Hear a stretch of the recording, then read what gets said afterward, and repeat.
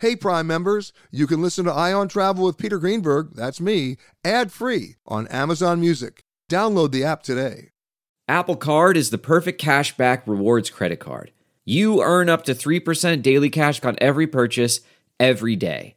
That's 3% on your favorite products at Apple, 2% on all other Apple Card with Apple Pay purchases, and 1% on anything you buy with your titanium Apple Card or virtual card number.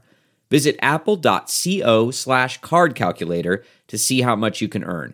Apple Card issued by Goldman Sachs Bank USA, Salt Lake City branch, subject to credit approval. Terms apply. This episode is brought to you in part by Audible, your go-to destination for thrilling audio entertainment. Whether you're looking for a hair-raising experience to enjoy while you're on the move or eager to dive into sinister and shocking tales, Audible has an exclusive collection of thrillers from best-selling authors that will keep you on the edge of your seat, like The Guest List by Lucy Foley. Experience stories like never before, where every chilling detail is brought to life by captivating sound design. Plus, as an Audible member, choose one title a month to make yours forever. And now, new members can try Audible free for 30 days. Just visit audible.com/WonderyPod or text WonderyPod to 500-500. That's audible.com/WonderyPod or text WonderyPod to 500-500. You're at a place you just discovered. And being an American Express Platinum card member with global dining access by Resy helped you score tickets to quite the dining experience. Oh, okay, chef. You're looking at something you've never seen before, much less tasted. After your first bite, you say nothing because you're speechless. That's the powerful backing of American Express. See how to elevate your dining experiences at americanexpress.com/withAmex. Terms apply. If you travel, you know when it comes to love. See you soon. Can't wait. The sky is no limit. You know with your Delta Amex card, being oceans apart means meeting in Aruba. And booking a war travel with your card means saving 15% on Delta flights. You know kissing under the Bridge of Sighs guarantees eternal love. Because you're the long-distance lovebirds. It's why you're a Delta SkyMiles Platinum American Express card member. If you travel, you know. Take off 15 discount not applicable to partner-operated flights or taxes and fees. Terms apply. Visit go.amex/you-know. When you choose Organic Valley, not only will you be enjoying great-tasting dairy, you'll help to save over 1,600 small organic family farms who are protecting over 400,000 acres of organic farmland and all the plants and animals that call it home. This is dairy you can feel good about. It's great tasting, high-quality organic dairy, ethically sourced from small organic family farms. To find Organic Valley Dairy near you, visit ov.coop. That's ov.coop. This episode of Travel Today with Peter Greenberg is brought to you by Audible.com, a leading provider of spoken audio information and entertainment. Listen to audiobooks whenever and wherever you want. Sign up today at www.audiblepodcast.com/travel today to get a free audiobook and 30-day trial. It's time for Peter Greenberg Worldwide with America's #1 travel news journalist.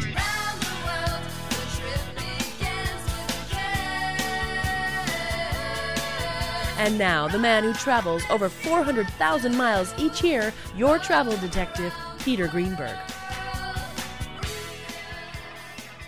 Hi, everybody. Peter Greenberg here, and welcome to the podcast that's done from a different location around the world every single week. One day Canada, the next day Thailand, then New York, London. You just never know. This week we come to you from Newark, New Jersey, in particular, Newark Liberty International Airport. Why are we here? The launch this week of the first commercially scheduled service from Newark to Havana on United Airlines, one of a number of airlines now flying regularly scheduled service from the United States to Cuba, and more to come. We're taking your calls at 888-887-3837. That's 888-88-PETER. And if you can't get through on the phones, you know the drill. You email me to peter@petergreenberg.com with your name, phone number, question, or problem. We will solve it right here on the air.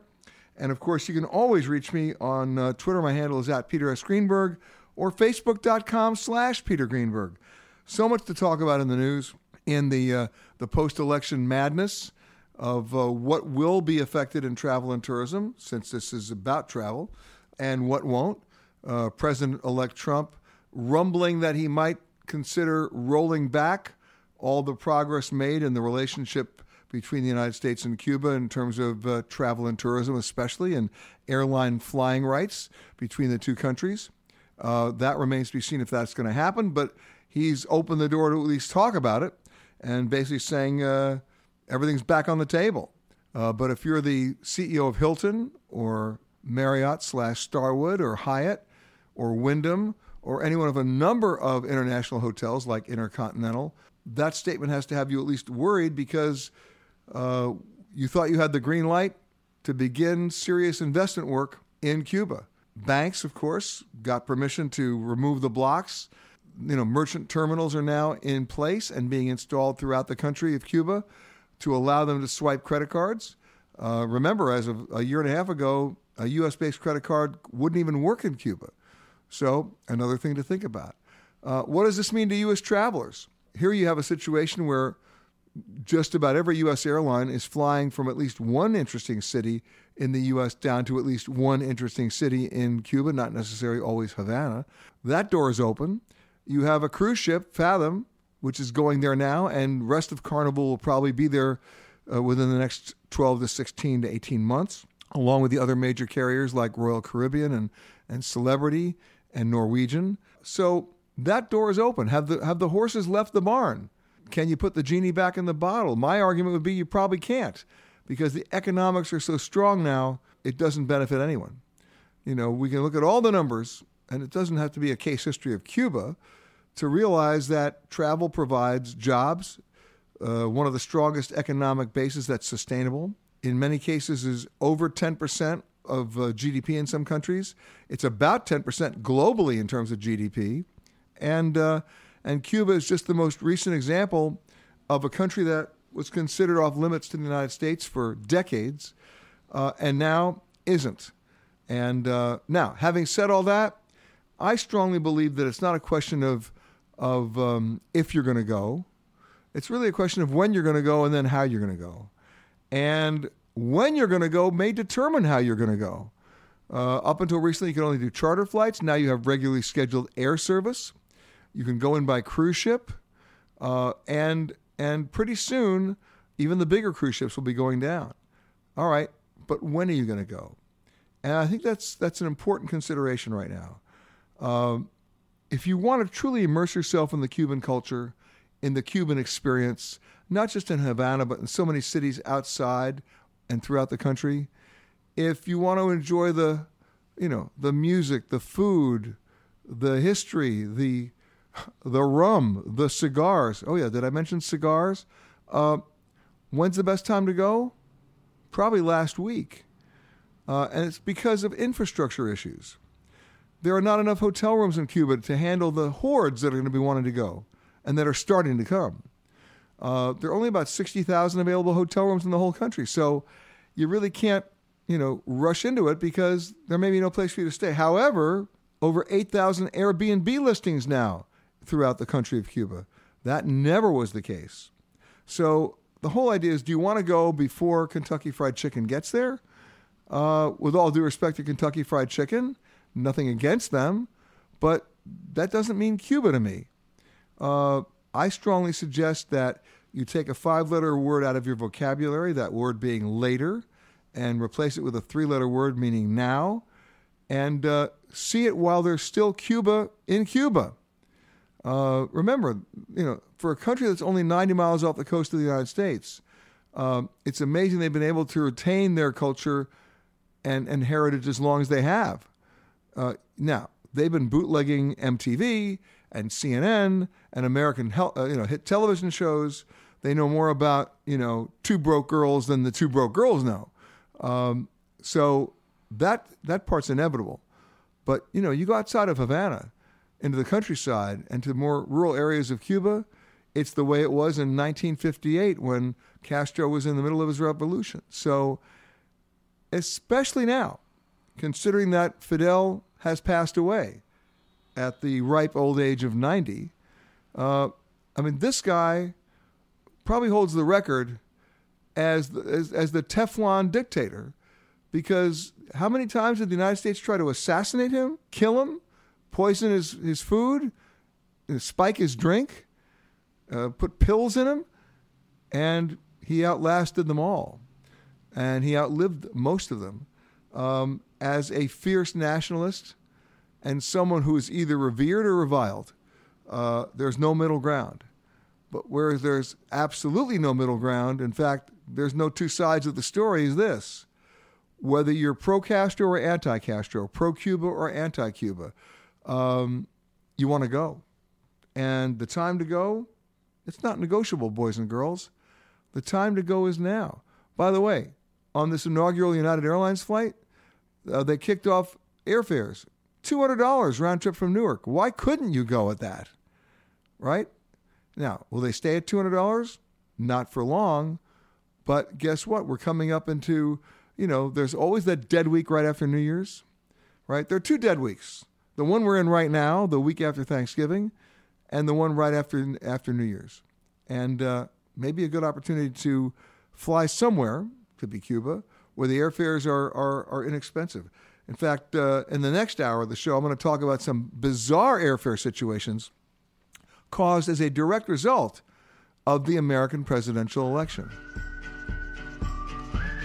Toto, I have a feeling we're not in Kansas anymore.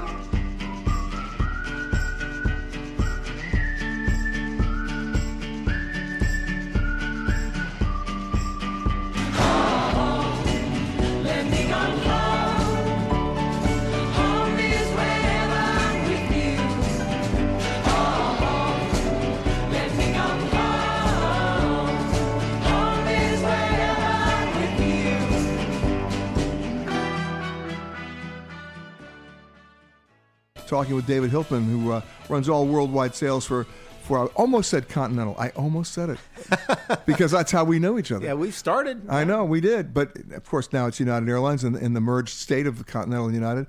David, Cuba as an issue has always been incendiary. You're either pro or you're con. You're either pro-Castro or anti-Castro. Here's a situation where you're launching service. I mean, not because it was planned this way, but ironically, just a few days after the death of Fidel Castro at the age of 90. And as much anti-Castro sentiment as is erupting now, which has always been there, or pro-Castro sentiment, is it really going to stop people from wanting to go to Cuba? Well, great question. And yeah, all back to the Continental days. Been great ever since the merger in 2010 and making all kinds of progress. Well, I want you to know on that question, I think we respect and appreciate everyone's opinion. There's a lot of them in this case, and we understand very sensitive. Candidly, people, they want to explore, and they want to. I think they want to gain a better understanding of all that's going on in Havana. And whatever the reason, we want to fulfill our mission and be the great area carrier. And if you want to go, great. And if you don't, we understand that. And but demand seems to be very high.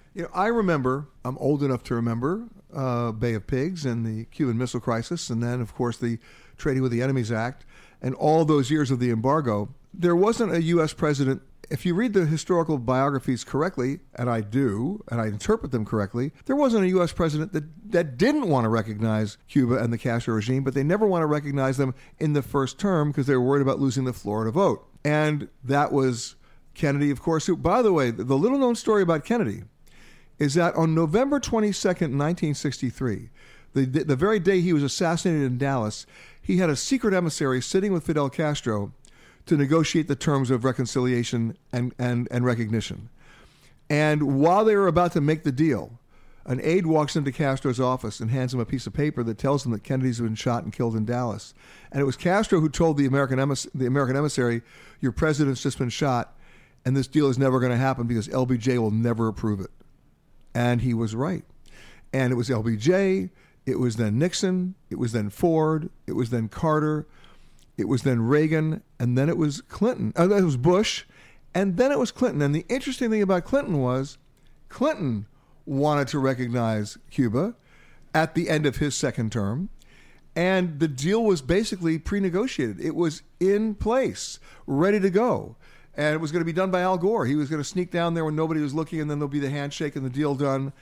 And like the day before it was going to happen, this little kid washes up in Miami called Elian Gonzalez, and all bets were off, and the whole thing just blew up.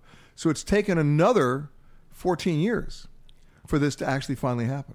Yeah, pretty extraordinary history it is. And Again, we understand there's all kinds of views, amazing historical references that you've talked about, and now that the relations have been legitimized, we're excited about the chance that out of Newark, we're going to take all these people. Customers are ready to go, and so are employees. We have a lot of our employees of Cuban descent who are they're excited about this opportunity, and they're making their way. Bottom line is, your world lives or dies based on demand and yield. The initial fares down to Cuba, I understand, are relatively low. Your introductory fares are, what, $200? Yeah, we'd love to see them a little higher. Yeah, no kidding. You never met an airline guy who said he didn't meet a higher fare he didn't like. Right. But you have an introductory fare. We do. Very, very good. And you're right, Pete. I mean, there's significant new capacity in the market. We have a lot of good competitors, and fact is, we're all vying to get more people. Well, you got JetBlue going out of Kennedy. Yep. You got you going out of here. You got Delta. Yep. You got American. Yep. You have Alaska Airlines. I mean, there's a lot of seats in the market, so a lot of opportunity for people to take advantage of some great pricing. Of course, there are not a lot of hotel rooms in the market, and that's the problem with infrastructure once you get to Cuba, which is why there's like 8,000 Airbnb listings right now. Yes. It's crazy. Well, I'm sure if you're a developer, you're finding ways to lock into some new building down there. Well, interestingly enough, David, the issue is not that. The issue is long outstanding claims against the Cuban government by companies like Hilton, which saw their properties appropriated by the Castro regime. And you have real title issues here. So what's going to happen is they're never going to be able to determine title. Those days are over. So what the Cuban government's probably going to do is find new pieces of land for them on a lease deal or a partnership deal to start building, but that's still going to take 3 years. So you're not going to see new hotel rooms suddenly open up. They're not there yet. So, when you think about what an airline does, it's more than just, and please feel free to disagree with me, but it's more than just selling a seat and flying from point A to point B. It's the infrastructure once you get there. It's tour packages. It's frequent flyer programs. It's people wanting to redeem their miles in a place they want to go, right? Absolutely. And now you can do that with your United Airlines. You can redeem frequent flyer miles to go to Cuba. Absolutely. And United Airlines Vacations. These guys have been on kind of the fronting end. It's handled for us by a company called Mark Travel, but it's United Airlines Vacations. And they were really on the forefront working with a number of the ground operators in Havana. So we're excited about it. But you're right. It is a very complex business. I mean, the primary issue is safe and affordable travel from point A to B. And from there, though, there is a lot to it. So what do you see coming down the road? Right now, you're operating a 737 on the route. Are you restricted on the kind of aircraft you can operate? We're not, but again, as you pointed out, it's all about demand. So as we always evaluate and monitor how bookings are and how we're performing on the route, we're always willing to change the gauge of the aircraft up or down, depending on demand. And right now, we think it's a great airplane, the Boeing 737-800, and flying similar equipment out of Houston, and we'll just watch it and see how it does. Hopefully, we'll need to add more. Hopefully, we'll need to add bigger airplane over time. What's your biggest challenge right now? Oh, I think our biggest challenge is just knowing that there's a lot of good competition. We want to make sure we're getting the message out about how much progress we've made at United, whether it's the great on-time performance or materially improved customer satisfaction. Plus, Are you giving me a sales pitch? I am. But, the one thing you and I talked about is we're coming out with a huge new Polaris product, and that's a big deal for us, and it's a major investment. So getting out to make sure everybody knows about that's a big challenge on the sales side, and people are going to love it. And then there's on-time performance. On-time performance is absolutely critical, and we've seen our best on-time performance in the history of the airline since actually our merger back in 2010. So if we haven't seen folks on United lately, there's my commercial pitch. I think you ought to come and join us, Joe. You'll be delighted. I knew it was coming. There it was. Once a sales guy, always a sales guy. I knew it. Love you. Are there routes right now that you're looking at that make any sense anymore? And I'll tell you why. In the world of strategic alliances and, as you mentioned, so much competition, it's tough to start a new route that hasn't been done already. I mean, or that already isn't saturated. Because we're living in a world now, at least with U.S. airlines, where, to use an expression, you're practicing capacity discipline, and you're shrinking back capacity in domestic routes. Well, great question. And I would tell you, Peter, we've got great data, very sophisticated analysis that goes on. Get the input from our salespeople. We're certainly talking to our business partners, travel agents, corporations. So whoever the routes that we're evaluating opportunities, there's an enormous amount of analysis and review that goes into it before we launch. Not everything is risk-free. In fact, most of the time when you're investing aircraft, which can vary anywhere from $100 million to $300 million, and that's before you even talk about expenses at the airport and our labor costs. I mean, it's a big deal. But we feel really good based on really how much I think the work in our scheduling, network, and planning departments have done in collaboration with government affairs, sales, marketing, research. And, we can't fly anymore just because we think it's great to grow and we want to fly. We do it because we can't grow for the sake of growth. Yeah, we got to grow. We need to grow profitably, need to do the right thing by our customers and shareholders. And I think United have done a really good job of that over the last few years. Frankly, I think the industry has done a better job of that. Certainly the U.S. Because there was a time when you guys were all in competition to see either who could lose money longer, right? I mean, seriously. Well, it was a lot of that. It was probably what would they often talk about, a very testosterone-type business where you had people that wanted to, they wanted to get big and you wanted to see all this just grow for the sake of market share. And the fact But it's not about market share anymore. No, it isn't. It's about yield. It's about profitability and flying where strategically in your network you think long-term it's going to be good for everybody involved. And then you're going to stay in the markets. Yeah, you can't just go in and then it doesn't work for a day and you leave. Yeah, you got to be there. You got to stay. Yeah, absolutely. People are looking for reliability. They want consistency, and that's what we're all about at United. I know the carriers will tell you that, and they should. I mean, that's how you win customers long term. If you are continuing on to another Southwest destination, please make sure that you check the monitors inside the terminal for your proper gate and flight information. If you are continuing on with another airline, we really don't care. I am a passenger. We're talking Cuba, the launch of a number of airlines flights nonstop from the U.S. to Havana and other cities throughout the country of Cuba. And the question then becomes, what about the guys who've been offering these tours and selling Cuba, if you will, to Americans and other travelers for years? What's the impact of this? What does it mean, especially now in terms of the recent passing of Fidel Castro? Joining me now is Greg Geronimus, who's the co-CEO of Smart Tours. You guys have been doing Cuba tours for years. For several years now, and we're excited by the development of commercial air that only helps us bring down the price. Because before that you were chartering. Yes, the charter air was and quite charter a bit more, was very expensive. Yeah, much more expensive. So we're going to shave off a much needed few $100s off the price of a trip to Cuba, which will help combat the ever-escalating increases in the hotel prices. Well, yeah, let's talk about that because you got infrastructure problems down there. You only have about 60,000 available hotel rooms. They're already full of Canadians and Europeans who have been going there for 5 decades. There's a major capacity problem, and there was even before Obama's historic announcement in December 2014, and it's only become exacerbated since then. And it's not just in Havana, it's all throughout the island. Further east into Cienfuegos, into Trinidad, even Veradero. Veradero is a little bit better because they've got these massive resorts for the Jamaicans came in and exactly they built them.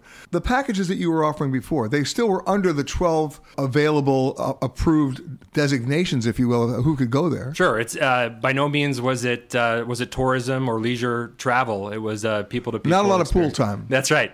Just a little bit, perhaps in the evenings after you get your full schedule of people to people activities and exchanges, and you really do get to know the Cuban people. It is a great way to travel, and it has been for several years. But I would suspect now, I mean, you have a company called Smart Tours, but everybody's jumping on the bandwagon to be in there and develop it. They are. The problem is getting hotel space. Tour companies like ourselves, like you have blocked rooms. We have blocked rooms, and we have relationships, so that definitely helps. What are the challenges now? Because everybody wants to be first on their block, whether they're flying in or sailing in. But if they're sailing in, that's not really an issue because they don't need rooms. They're staying on the ship and they're leaving. But for those who are flying in, what other than rooms, what are the challenges? I would think that the Cubans can't ramp up their cigar production. I think that they can't ramp up their rum production. I think they can't ramp. Nobody cares about their sugar production because the market's so low. But for the things that people are coming to expect when they get there.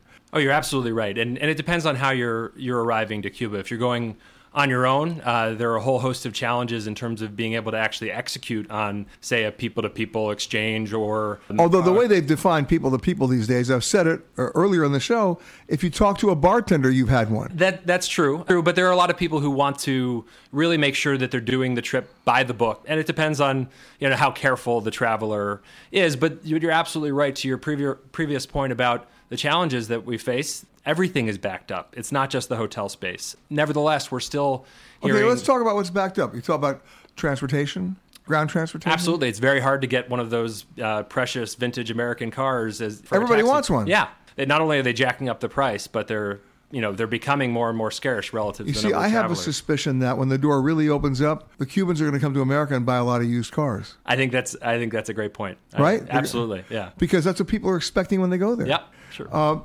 All right, but I'm not just talking about the antique cars. I'm talking about just basic mass transportation issues. It was strained to begin with. The infrastructure was underdeveloped, and now you have the sea of Americans on top of the Europeans, on top of the Canadians, and it's a real challenge. I know that the blocks were lifted on terminals for credit cards, that people are now installing them, so you can swipe a U.S.-based credit card, which you could not have done a year and a half ago. That's correct. I get that. But there's still not enough terminals around. We recommend that people still follow the practice of bringing as much cash as they need. Dollars or euros? Dollars. Even with the premium that they're charging? Even with the premium, because you negate some of the benefit by doing the double exchange. So if you're exchanging from dollars to euros and then euros to... Back to dollars. Back to the Cuban, the convertible peso, and then... The CUC. And the CUC, and then back into dollars, you're getting hit a couple times. So... We actually used to advise that to our clients, and after some feedback that was not so kind, we've gone back to recommending dollars. Well, all the times I've been to Cuba, I've yet to see a real ATM machine. Oh, neither have I. Riding along in my automobile, my baby beside me at the wheel, cruising and playing the radio, with no particular place to go.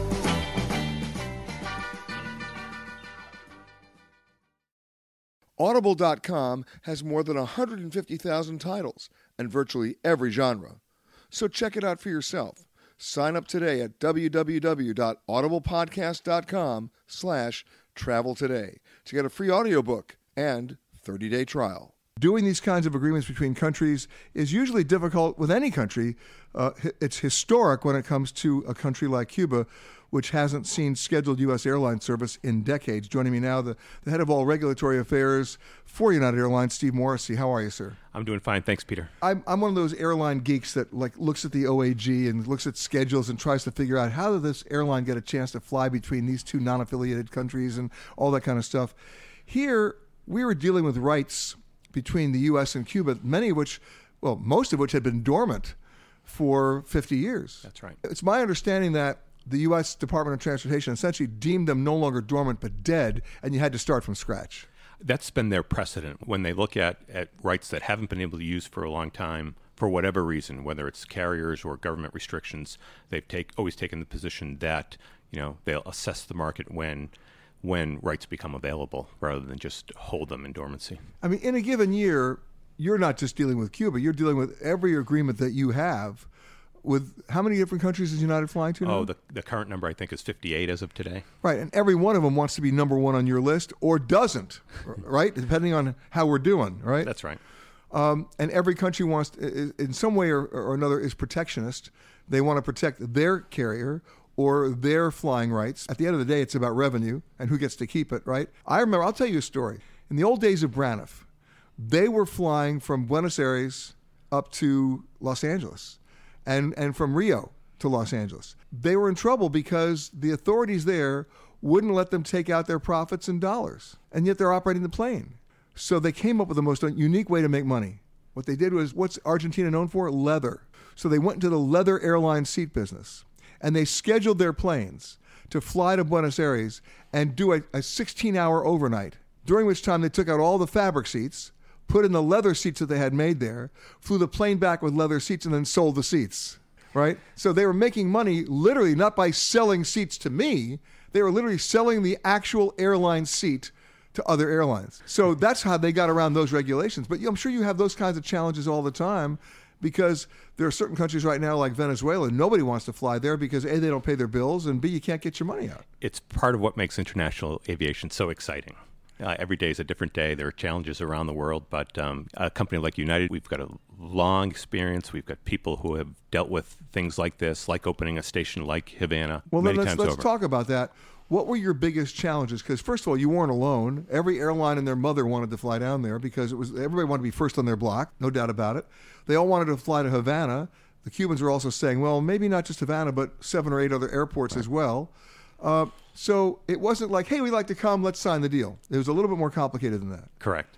This one definitely was unique. I mentioned we have a team that does this, a startup team. They're some of the best in the business. They've started up new services at points around the globe with challenges that you can't even conceive. Give me what your craziest challenge that you can talk about. Not about Cuba, just in general. Well, I mean, we're typically going into places that aren't as well developed commercially as we're used to. So there's a checklist of hundreds of things that have to happen for a flight to happen. Everything from the catering, the customs, the security, the communications, the provisioning, the crews, and how they're able to enter and exit the country. Even the type of tickets you can write. That's part of what makes Havana or Cuba so unique. I think the challenges we faced here that might be a little bit unique. One was the time frame. Normally there's more time for startup. This was a very compressed case from the point at which DOT granted rights to the point at which we need to start up. So this 90 days. This is like hurry up and wait, and then you better hurry up again. That's right. There was a 90-day startup condition, and all of the carriers that got rights to fly are starting generally within 92 to 120 days of startup. On top of that, Cuba's unique in that there are still travel restrictions. So there are IT issues, technology issues, processing issues that need to be worked out on a very expedited basis. Foreign exchange issues for sure. That's always a big deal. I mean, somebody wants to pay cash for a ticket. It's like, wait a minute. Right. And so our teams have worked through all those things. They applied the benefit of their experience to this unique situation, and everything is going to be just fine. I think the thing that we never lost sight of is this is exciting. When do we ever get to serve a new point on the map that 2 years ago we didn't think we could? And I think the sort of outpouring of support for these flights was part of that sense of opportunity.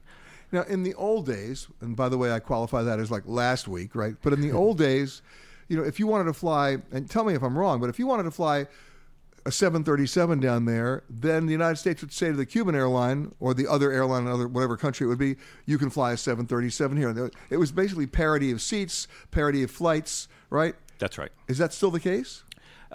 This one's a little bit different. And I don't want to get into the technicalities of, bilateral international aviation, but that's like reading my insurance policy. This is technically not a formal open skies or bilateral agreement. It's essentially an understanding to operate on comity and reciprocity. Yeah, because if you were doing open skies, that would presume that the Cuban airline had the equipment and the planes to be open skies, which they don't. That's right.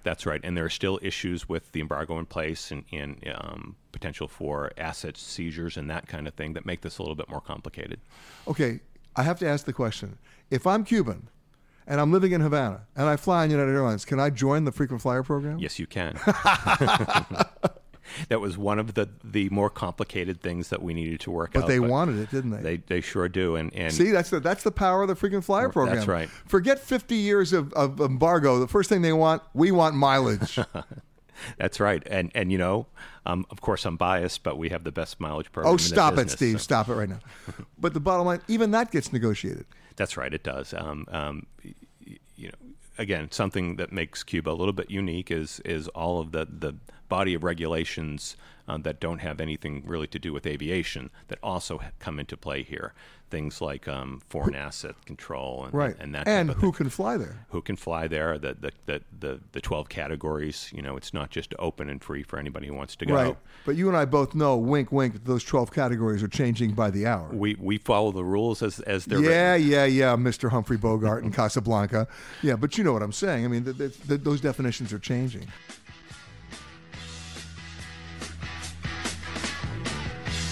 Hello? This is your captain speaking. There is absolutely no cause for alarm. Let your motor running. Head out on the highway. Looking for adventure. And whatever comes our way.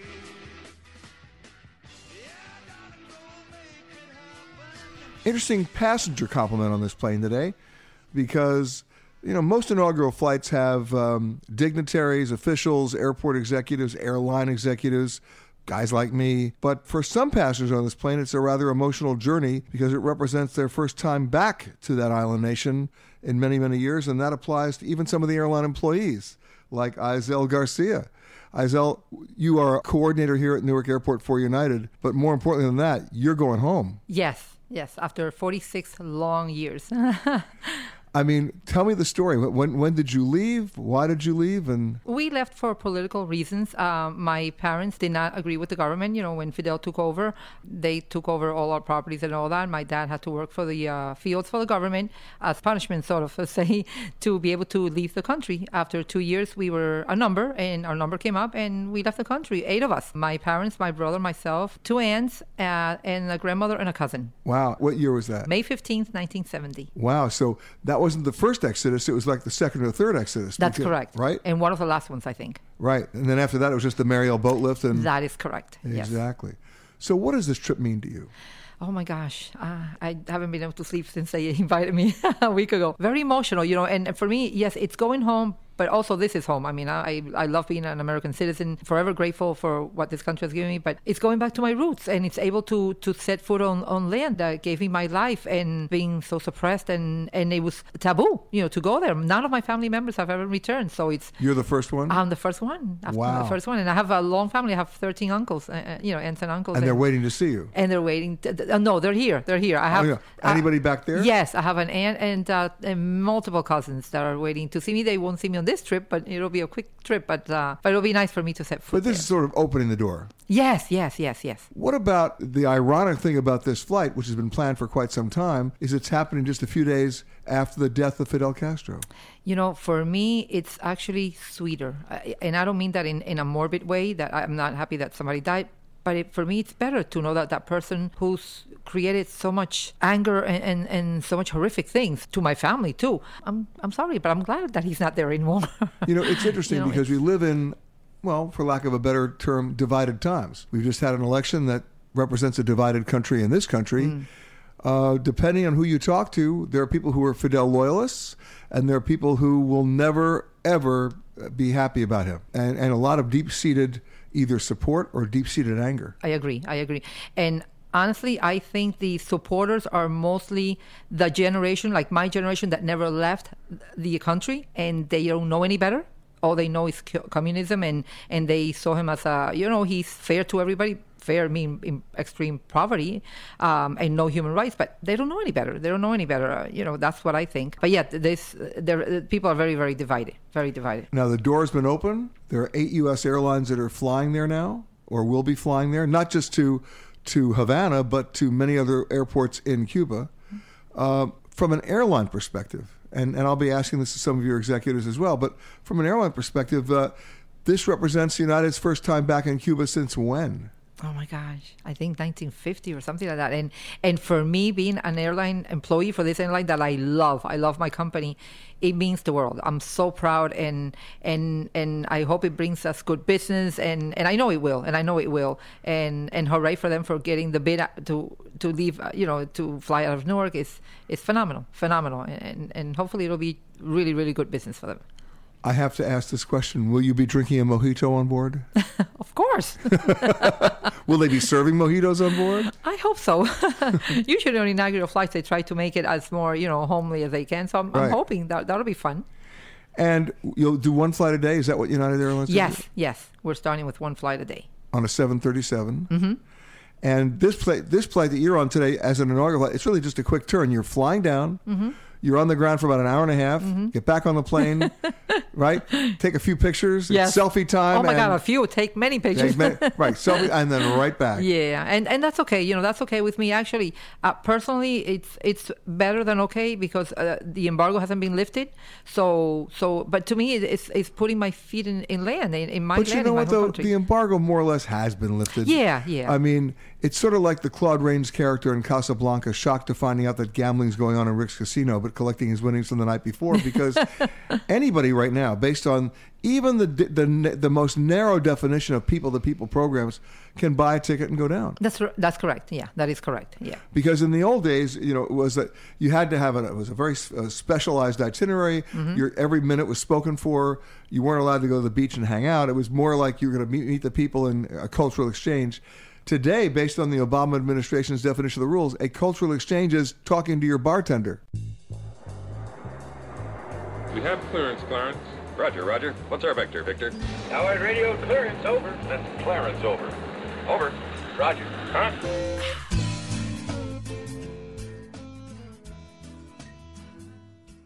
This week, the launch of nonstop service. JetBlue started from Kennedy, United started from Newark, and other airlines are flying as well. The doors are not just creaking open, they're slamming open, and we haven't even dealt with cruises yet. Joining me now, the Deputy Digital Director of Condé Nast Traveler, Laura Redmond. How are you, Laura? I'm doing great. How are you? Okay, so from your perspective, what are you seeing at the magazine in terms of reader interest? It must be a frenzy. I would definitely say frenzy. I mean, frenzy for Cuba. We've been talking about Cuba since I've been thinking about Cuba for over a year. I went for the first time in February, and I'm hoping to get back next year. But our readers want the latest, and it keeps changing, so we have to keep updating. If I know your readers well, they want to be the first on their block, and they want bragging rights. Yeah, that's fair. Is that fair enough? Well, who doesn't, right? I mean, everyone wants to get there. Although, knowing Condé Nast Traveler, they're looking for a more authentic trip, plus they would like a spa.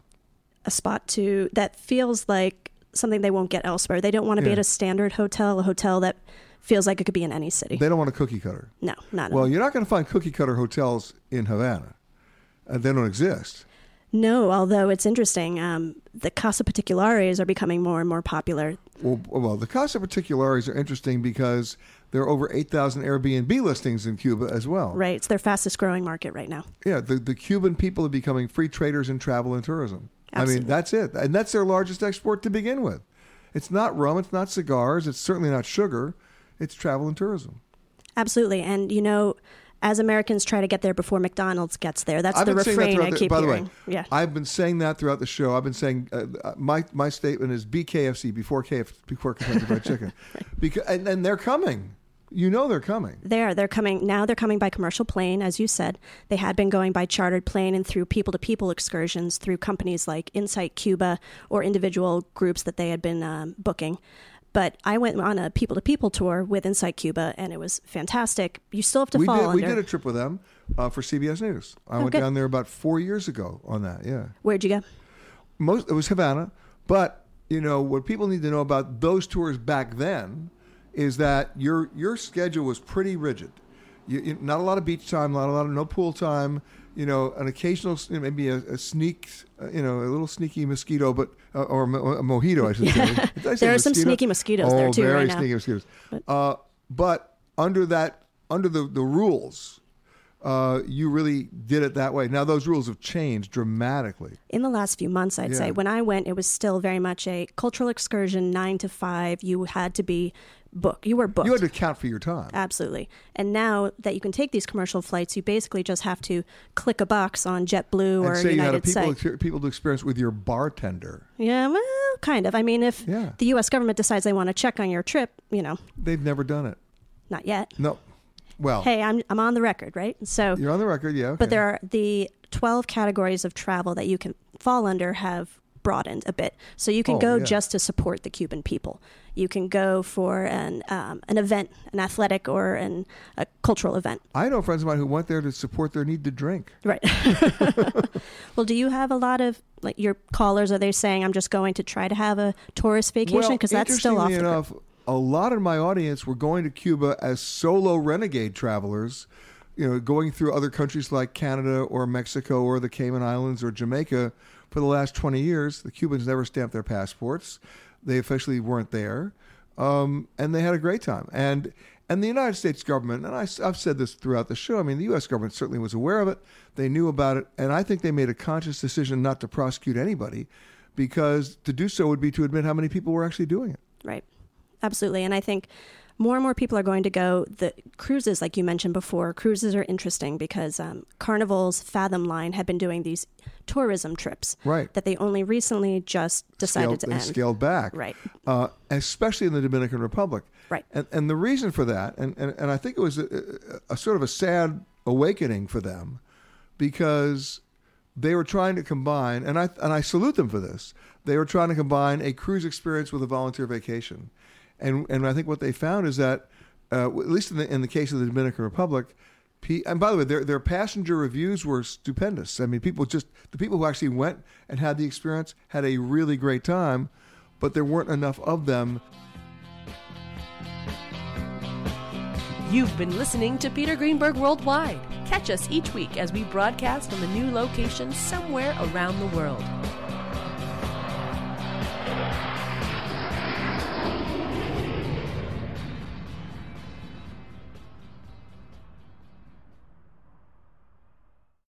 Hey, Prime members, Peter Greenberg here. You can listen to Ion Travel ad-free on Amazon Music. Download the Amazon Music app today, and you can listen ad-free with Wondery Plus in Apple Podcasts. And before you go, tell us about yourself by completing a short survey at Wondery.com.